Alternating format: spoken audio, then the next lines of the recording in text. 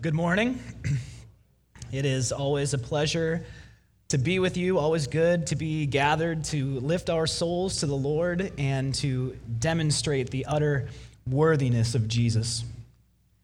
We do that one to another for the glory of his name and the encouragement of his saints, and we do it as a witness to the visitors among us that there really is one who was born in Bethlehem. Merry Christmas.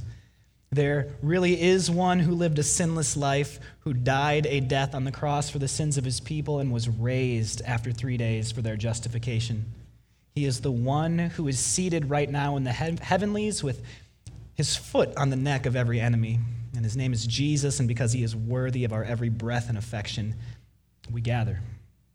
That's what has me excited this morning. I am excited to enjoy Jesus together with you, and I'm excited to do it from the New Testament. That's not a knock on the old. It's just that the first two times I was blessed to preach the word for you here at Woodridge, it was out of Psalms and Habakkuk, respectively. And the task in those services is to draw lines from the text that point us to the greatness and glory of Jesus, because the Old Testament exists that you might know and treasure Jesus. The New Testament exists for the exact same reason, but there aren't very long lines to draw. There's a man, the God-man, to point to. There he is. There's Jesus. So that's what we're going to do this morning. We're going to go to the Scriptures. We're going to see Jesus there. So let's do that. Let's see him. Let's hear him, believe him, and obey him, right? As we do, I invite you to open your Bibles to our text in the New Testament. We are continuing our series in the Gospel of Luke. Today's text is Luke chapter 2, verses 41 to 52. And if you'll be using one of the Bibles that's found beneath the seat in front of you, you'll find that text on page 858. Now, I would ask all who are able to please stand for the reading of God's Word. Luke chapter 2, 41 to 52. Now his parents went to Jerusalem every year at the feast of the Passover, and when he was 12 years old, they went up according to custom. And when the feast was ended, as they were returning, the boy Jesus stayed behind in Jerusalem. His parents did not know it, but supposing him to be in the group, they went a day's journey. But then they began to search for him among their relatives and acquaintances, and when they did not find him, they returned to Jerusalem, searching for him. After 3 days, they found him in the temple, sitting among the teachers, listening to them and asking them questions, and all who heard him were amazed at his understanding and his answers. And when his parents saw him, they were astonished. His mother said to him, "Son, why have you treated us so? Behold, your father and I have been searching for you in great distress." And he said to them, "Why were you looking for me? Did you not know that I must be in my father's house?" And they did not understand the saying that he spoke to them. And he went down with them and came to Nazareth and was submissive to them. And his mother treasured up all these things in her heart. And Jesus increased in wisdom and in stature and in favor with God and man. This is the inerrant word of the Lord. May it be received among us as such. You may be seated as we join together in a word of prayer. Father in heaven, hallowed be your name. It is a unique time of year, Lord. It is a time of celebration, a time of reflection. And first and foremost, we celebrate you. You are unique. One God, eternally existing in three persons, Father, Son, and Spirit. As the creator of all things, you are worthy of our every praise and honor. And we praise you for the things that you have done, for speaking the universe into existence and upholding its every part by your sovereign power. We praise you for entering into your creation in the person of Jesus, the eternal Son, who took on flesh to make peace by the blood of his cross. And we praise you for the Spirit who applies the finished work of Christ to your people. Yes, you are unique. Your works are unmatched in glory, unlike any other. We thank you this morning for the unique blessings that you have given which allow us to enjoy you. Your word shows us the glory of Jesus. Your word describes how your people are to enjoy Jesus. Your word describes the church. We thank you this morning for Bible-believing, gospel-proclaiming, Christ-honoring local churches. We thank you for this local church. Our prayer in 2019 and 2020 and on and on and on is that Christians would grow in love and appreciation for the local church. It is the ministry established by you as the means by which your son Jesus is most visibly seen and enjoyed. Lord, we do recognize that the people who have gathered here this morning have come together out of almost every walk imaginable. For those here in health and those here through sickness, for those in a favorable season of marriage, and for those who are struggling to look with love at their spouse, for those in a focused season of singleness, and those whose hearts are wearied and lonely. Do what only you can this morning, Lord. Bless our worship and the preaching of your word, that those who have been born again to a living hope may be refreshed by their all-satisfying Savior, Jesus. And for those who remain in love with the world, who have not turned from their sin and embraced Christ in faith, may you just give them eyes to see the sufficiency of Jesus and the necessity of his shed blood for the forgiveness of their sins. And we ask it all in the precious name of Jesus. Amen. It really is a unique time of year. It is the first Sunday after Christmas and the last Sunday of 2019, last Sunday of the decade, as some have reckoned the count. And that window of time is really unique. It's strange. There's a tension to it. Christmas is this monumental celebration, and it comes along with all of its fanfare, but it leaves a void that quickly fades into the rear view. And in that void, our sights are set on the short-term horizon. We know something new is coming, but may not know yet what that might be. It is a tense time. It's kind of like a hinge, a bridge between what has come to pass and what will soon be. When we come to today's text, the account of Jesus in the temple at 12, we can think of it as a similar hinge or bridge. In the same way that we are now looking back at Christmas and ahead to what's next, this is the end of Luke 2. This is the close of the Christmas chapter. And though we know that the Christian never moves on from the glory of the incarnation, we will preach the glory of Christ as the God-man every chance we get. In the narrative progression of Luke's gospel, today's text has us looking back with wonder at all that was said about who Jesus would grow up to be, with sight set forward as we now see him growing up to be it. It's a beautiful window between the birth of Christ and his public adult ministry, which is the timeline we'll be taken to next week when we pick up Luke chapter 3. But for now, today, we have Jesus as he's described in this text, and we will be blessed to consider it. For my own sake and for yours, I want to outline that blessing for us this morning. First, I want to make sure that we are familiar with the details of the account. We're going to work through the text and get acquainted with the facts. After that, we're going to take a step back and ponder the reason why an account like this makes its way into a gospel of Jesus Christ, into a narrative telling of the life of our Lord. And thirdly, I want to apply the truth of points 1 and 2 so that your 2020 as a believer in Jesus, our 2020 as a local church, is aimed at maximum joy in the Lord Jesus Christ. So let's get to it. Picking up at verse 41. Now his parents went to Jerusalem every year at the feast of the Passover, and when he was 12 years old, they went up according to custom. As Pastor Luke mentioned last week, Jesus was blessed with a faithful, God-fearing, law-abiding dad and mom. According to Deuteronomy chapter 16, there were 3 major feasts that God's people were to celebrate: the Feast of Weeks, the Feast of Booths, and Passover, which was followed by the Feast of Unleavened Bread. And as we can see from verse 41, by the time of Jesus, it was common to refer to that span of days as the Feast of the Passover. It was a span of 7 to 8 days, and that fact actually adds a little more fuel to our appreciation of Joseph and Mary's godliness. Verse 43 indicates that the family worshiped the entire length of the feast. So as Jesus' earthly father, not only was Joseph a man who faithfully brought his family to Jerusalem on an annual basis, but they also weren't cutting out early. They didn't make an early exit to beat the traffic back to Nazareth. No, Joseph led his family in true worship of the one true God. This is a good time to highlight Joseph, because apart from the genealogy of Jesus that we're going to come to in chapter 3, this is the last that we see of him in the Gospel of Luke. And it's good to give credit where credit is due, and by all accounts, Joseph was a good man who served his family well by leading them in the worship of the one true God. Joseph's faithfulness reminds me of a quote I came across recently from John Piper. Pastor Piper writes, "The greatest stumbling block for a child in worship is a parent who doesn't." He obviously uses the term parent here, referring to both dad and mom, but I think it is a particularly poignant reflection when aimed more narrowly at fathers.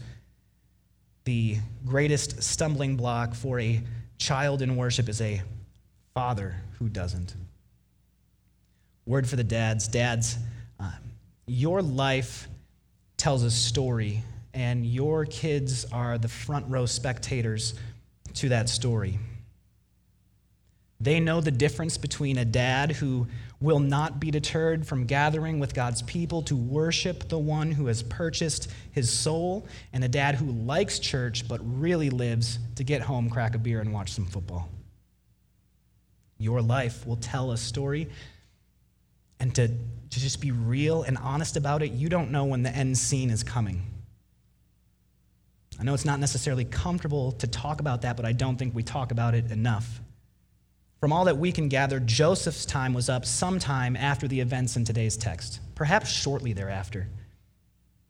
And I think that's something powerful for us to reflect on, both for those who are dads and those who aren't. There is a difference between men who go to church to make themselves feel better about the things that they'd rather be doing, and men who make the worship of Jesus their chief end and aim. The difference is one results in a funeral testimony that leaves behind a wake of question marks, and the other leaves behind a wake of kids and grandkids who know the supremacy of Jesus. Verse 43, when the feast was ended and they were returning, the boy Jesus stayed behind in Jerusalem. His parents did not know it, but supposing him to be in the group, they went a day's journey. But then they began to search for him among their relatives and acquaintances, and when they did not find him, they returned to Jerusalem searching for him. If we were to give a one-word reaction to these verses, I think most of us would be comfortable going with something like, how? How does it happen that a family leaves town unaware that their 12-year-old is unaccounted for? That's not a bad question. There's two things for us to keep in mind, though, that I think shed some light on this account and dispel a little bit of that discomfort that we're feeling about what happened. First, as Joseph, Mary, and Jesus traveled from Nazareth to Jerusalem and back again, something they did every year, they did not travel as a solitary family unit. As we saw earlier, Passover was one of the primary feasts for God's people to celebrate, so Joseph and Mary weren't making the trip alone. Family members, friends, Nazareth neighbors would have all been heading south to Jerusalem, and so they traveled together as a caravan of sorts. And even within this caravan, it's not as if each individual family member would have been tied to the hip of another. Travel throughout the day would have been a little more loosely organized than we might imagine. They mingled and socialized in various ways throughout the course of the day, and then it was at night when they gathered back up into their respective family units. And that's why the text says, supposing him to be in the group, they went a day's journey, and at the end of the day's journey is when they began to search for him among their relatives and acquaintances. So this method of caravan travel is item number one that helps shed some light on these verses for us. Item number two is something that I just found super interesting and endearing in one of the commentaries that I was reading on this text.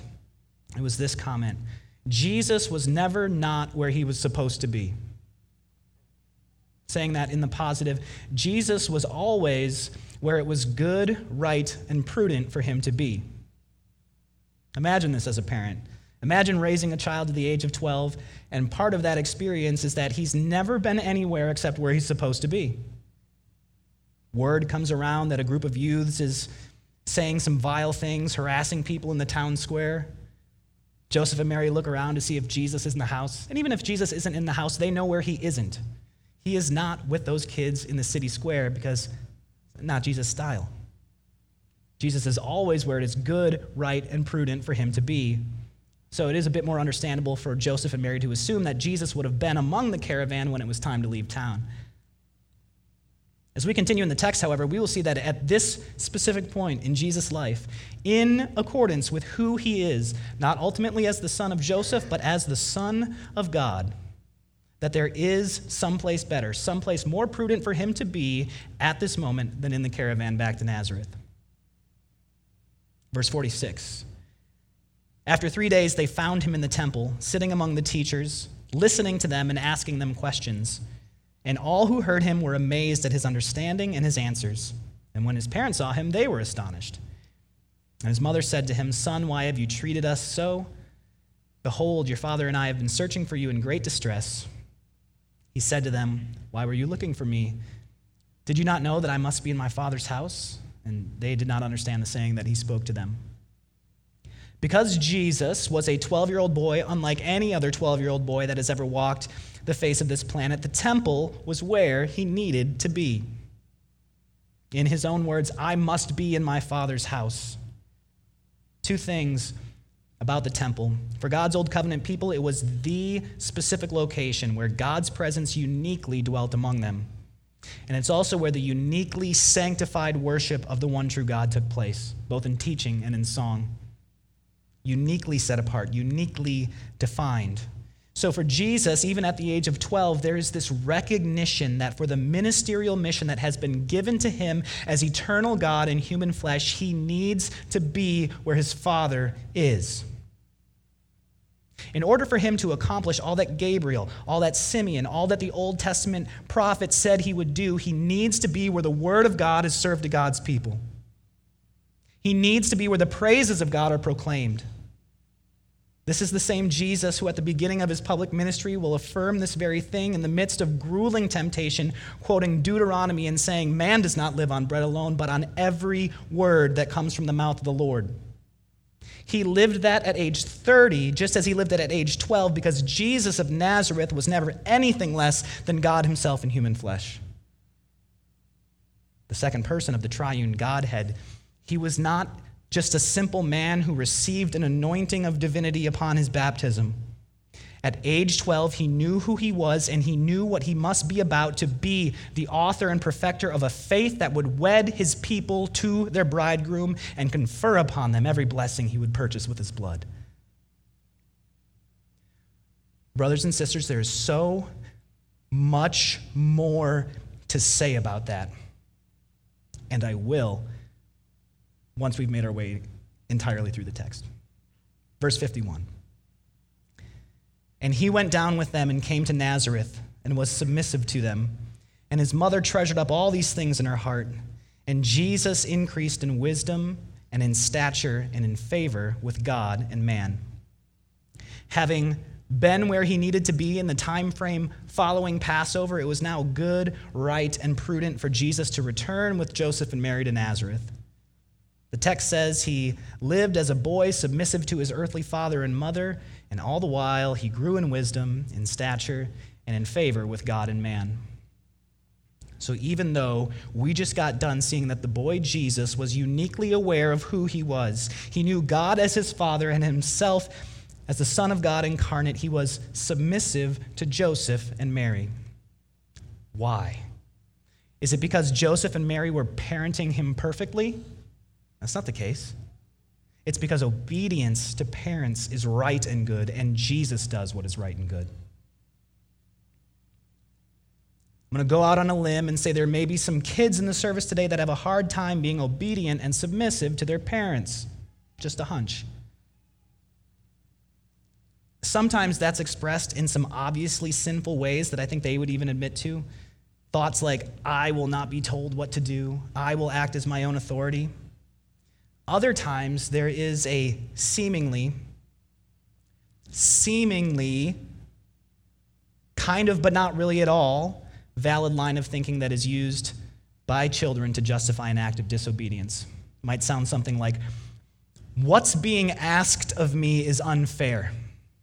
It's unjust. If mom and dad could see and understand things the way that I see them, then there's no way they'd be asking me to do that. They don't have the perspective to parent me well in this situation. So in what world does it make sense for me to submit to imperfect parenting? Answer: in the world of following Jesus. If there is anyone who could have ever lost the seemingly on those valid lines of thinking, it was Jesus. He was the sinless Son of God in human flesh, but he did not make those arguments against Joseph and Mary. He obeyed them even though they were imperfect, because obedience to parents, even imperfect parents, is right and good, and Jesus does what is right and good. Kids, if you find yourself feeling drawn to those arguments about how senseless it might seem to obey imperfect parenting, please allow me to let you know what anyone over the age of 25 would tell you if you had the ears to hear it. You are being betrayed by you.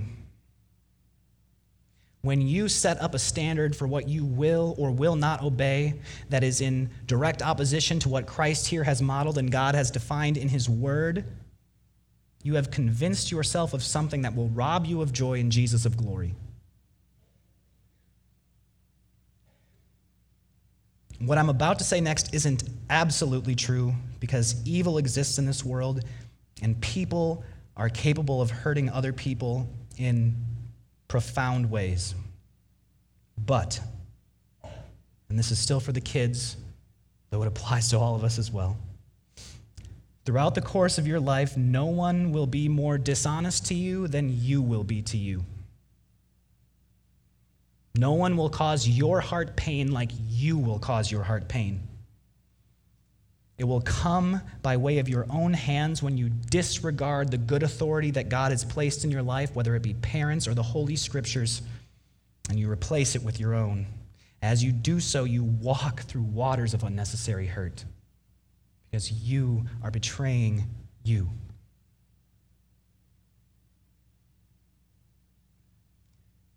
Jesus was a boy who did what was right and good as he lived under the structures of authority that were appropriately in place given the stage of life that he was in. Saying it that way is helpful for us as we seek to understand the last verse of this passage, verse 52. Jesus increased in wisdom and in stature and in favor with God and man. Now, wisdom is a fascinating concept in the pages of Scripture. It makes us think of Proverbs, part of the Old Testament wisdom literature. And what we're getting with the Proverbs and other wisdom scriptures is a description, a revelation of functional righteousness. It's functional in that it suggests a course of action or an attitude within a particular situation or circumstance. And it's righteous because those actions and attitudes image the perfect character of God. Righteousness is a very important part of this discussion because the world has wisdom that it will try to sell you as functional, but is far from righteous. The world wants you to believe that it is wise for a man and a woman to live together and enjoy intimacy with one another prior to marriage so that they can make sure they'll be compatible in those capacities afterwards. It's rubbish. Here's what is functionally righteous. It is functionally righteous for a man and a woman to image the perfect character of God by reserving the greatest depths of love and intimacy within a covenant commitment, life within the covenant commitment of marriage. That's just an example, but as we take it back to looking at our passage and seeing Jesus, we see that even as a youngin', he was someone who increased in wisdom, who grew in functional righteousness. And as we consider this, it may be tempting to think about the increase of wisdom as if you were starting with an empty tank. There's an empty tank called functional righteousness. It gradually gets filled until someday, somehow, full functional righteousness is obtained. It may be tempting to think that way, but we're not going to. We are throwing that analogy out, because to do so would be to suggest that in his younger years, Jesus was somehow deficient in righteousness, and may that never be said. So rather than an empty tank, we would be well served to consider Jesus' growth in wisdom like the construction of a skyscraper. There is an expression of functional righteousness that accords with being a 5-year-old. There is a different expression of functional righteousness that accords with being a 10-year-old, a 20-year-old, a child who is still under their parents' roof, a man or woman who has moved out from under their parents' roof, a single person, a married person. I think you see that. Because wisdom is functional righteousness, a proper expression of it coincides with the functional categories that any human being is operating in at a various stage of their life. And when it comes to Jesus, each stage, layer, and story of his life was perfect and pure. We can say he grew in wisdom because when he was done expressing complete righteousness through one stage of life, he went to the next and began to express complete righteousness in that one as he grew in age and stature. That brings us to the end of the text. At this point, allow me to revisit the outline I offered at the outset of the sermon. Step one was working through the text, getting acquainted with the details. Check. Step two is to take a step back and ask ourselves why an account like this makes it into Luke's gospel. And step three is some soul-satisfying application for the new year. So, why does the account of Jesus in the temple at 12 make it into a gospel of the man's life? Why does any account of anything Jesus did outside of Good Friday and Easter make its way into your Bible? This is going to sound overly simple, but I promise you it's profound. This account is in your Bible so that you might know Jesus. Luke 3, 4, 5, and 6 are in your Bibles that you might know Jesus. Matthew 20, Mark 8 are in your Bibles that you might know Jesus. And not just in a way that prepares you to work a few of his good teachings into your life, but rather that you would know Jesus as the Lord of your salvation. Salvation is found in no one else, for there is no other name given under heaven among men by which we must be saved. We are given the accounts of Jesus because when we see Jesus, we see the gospel. Even at 12, because every step of righteousness we see Jesus taking leading up to the cross is a glorious foretaste of what we receive after it. We receive the righteousness of Christ by faith. The Christian gospel is this, my friends. You and I are wicked rebels against a holy God. But God, being rich in mercy, because of the great love with which he loved us, even when we were dead in our trespasses, made us alive together with Christ. Alive together with Jesus, alive with him who died, having gone to the cross as a sacrifice for the sins of his people, alive with him who rose victorious because the price of his people's souls had been paid, alive with him who offers every blessing of his righteous life and sin-atoning death to those who would abandon their sin and embrace him as Lord. When we see Jesus, we see the gospel because we are seeing the life and death of the substitute we so desperately need. We see the beauty of that simple gospel summary. What is the good news? Jesus in my place. So what do we do with this? Well, the news just keeps getting better for those who have bowed their knee to Jesus, not in a health, wealth, and prosperity kind of way, but in this way.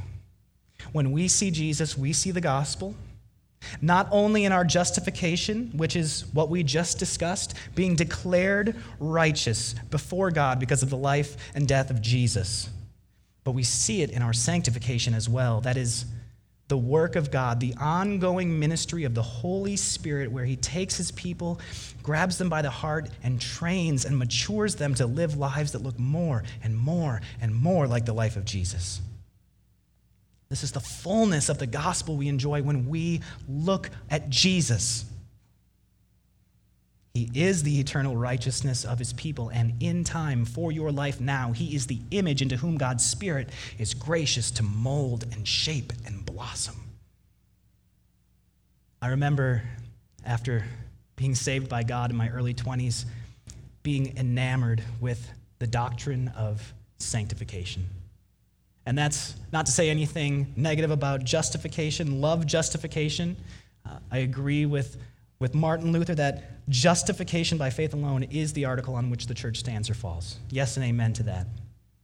But to understand my love and appreciation for sanctification, I think it helps to understand where I was coming from. I grew up as an unsaved person in a church that emphasized justification very well and all the time. And that's not bad. That's not bad. I'm not saying that that's bad in any way. But when they would talk about sanctification, there would be less of an emphasis on that. There would be less of an explanation of that. And even the explanations that were offered as it pertains to justification. They would talk about good deeds that the scriptures have for us to do, and the way that it would be talked about and explained is that these good deeds are no longer things we have to do to be justified with God, but they're things that we get to do and want to do. And for a 15-year-old unsaved boy, I was like, when is that time coming? I get and understood, even at that time as an unsaved person, that God is faithful to his people by declaring them righteous in his eternal throne room. And that is a beautiful gift that is awaiting for them depending on your age in life, maybe 80 years from now. So you can imagine my heart soaring when I heard the true, full, biblical gospel. Yes, justification. Yes, and amen to the fact that God has been faithful to his people in eternity by declaring them righteous before his eternal throne room. But yes, and amen to the fact that God is faithful to his people in time by the ongoing ministry of the Holy Spirit, whereby when he prompts his people to look at Jesus, he is showing them the shape and the image of righteousness that he is continuing to shape and mold and transform them into. I knew that there was grace for eternity, but I did not know that God's grace and mercy for me was for today, for tomorrow, for enjoying him by seeing Jesus my whole life through. So when we see Jesus, we see the gospel in beautiful ways, not only in our justification, but in our sanctification as well. And I don't know about you, but if this beautiful truth is what's on the menu, I need to see Jesus. I need to be where the word of Christ is taught and proclaimed.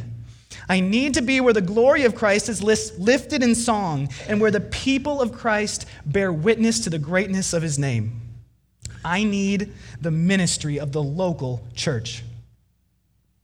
Am I saying that the local church is the only avenue by which Jesus is seen and enjoyed? No, I'm not saying that. Am I saying that it is the primary avenue described by God in the pages of Scripture for his people to see and to savor his son Jesus? Yes, I am. When you preach near New Year's, there's a lot of cliche advice that's easy to give. Things like, make sure you're in the Word every day. Don't really commit to more consistent prayer time with the Lord. And cliche or not, those things are right and good. Do them. And in the midst of doing them, consider this additional encouragement. This is primarily going to be for my Woodridge brothers and sisters. Be aware and be ready. My prayer is that you would be aware of what this local church does, that you might see Jesus. When Drew and Jen are putting together elements of worship, it's with the mind of how best can we show them Jesus. When Luke or Matt or John sits down to write a sermon, it is only ever to show you Jesus.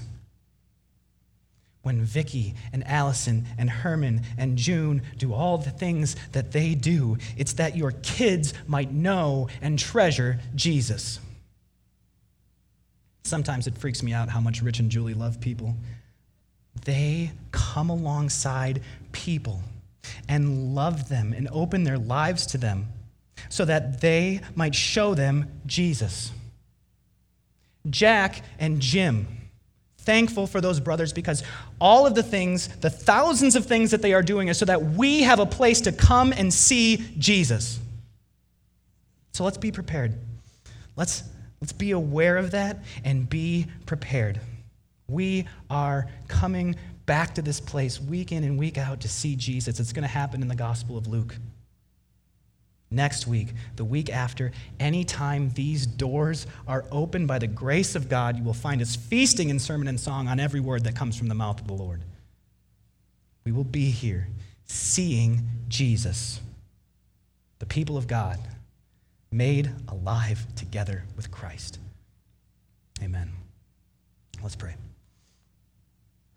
Oh Lord, you are so gracious to us. Not only did you plan the gospel from the foundation of the world, not only did you accomplish it perfectly in your Son Jesus, but you have given us the means by which we can know and enjoy it. We thank you for the local church. I thank you for this local church. I thank you for the ministry that it has given to me, the ministry that it has encouraged me with. And I know that there are so many people in this room that have a similar reason to be thankful this morning. We thank you for the men and the women that you have gathered into this special local body to love one another and to show them Jesus.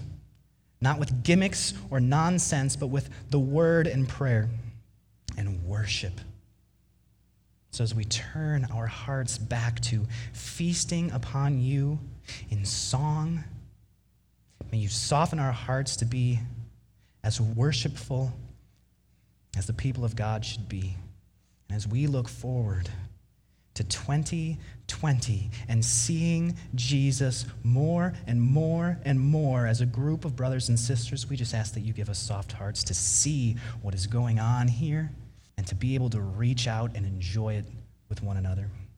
We ask all these things in the name above all names, the name of your Son, Jesus.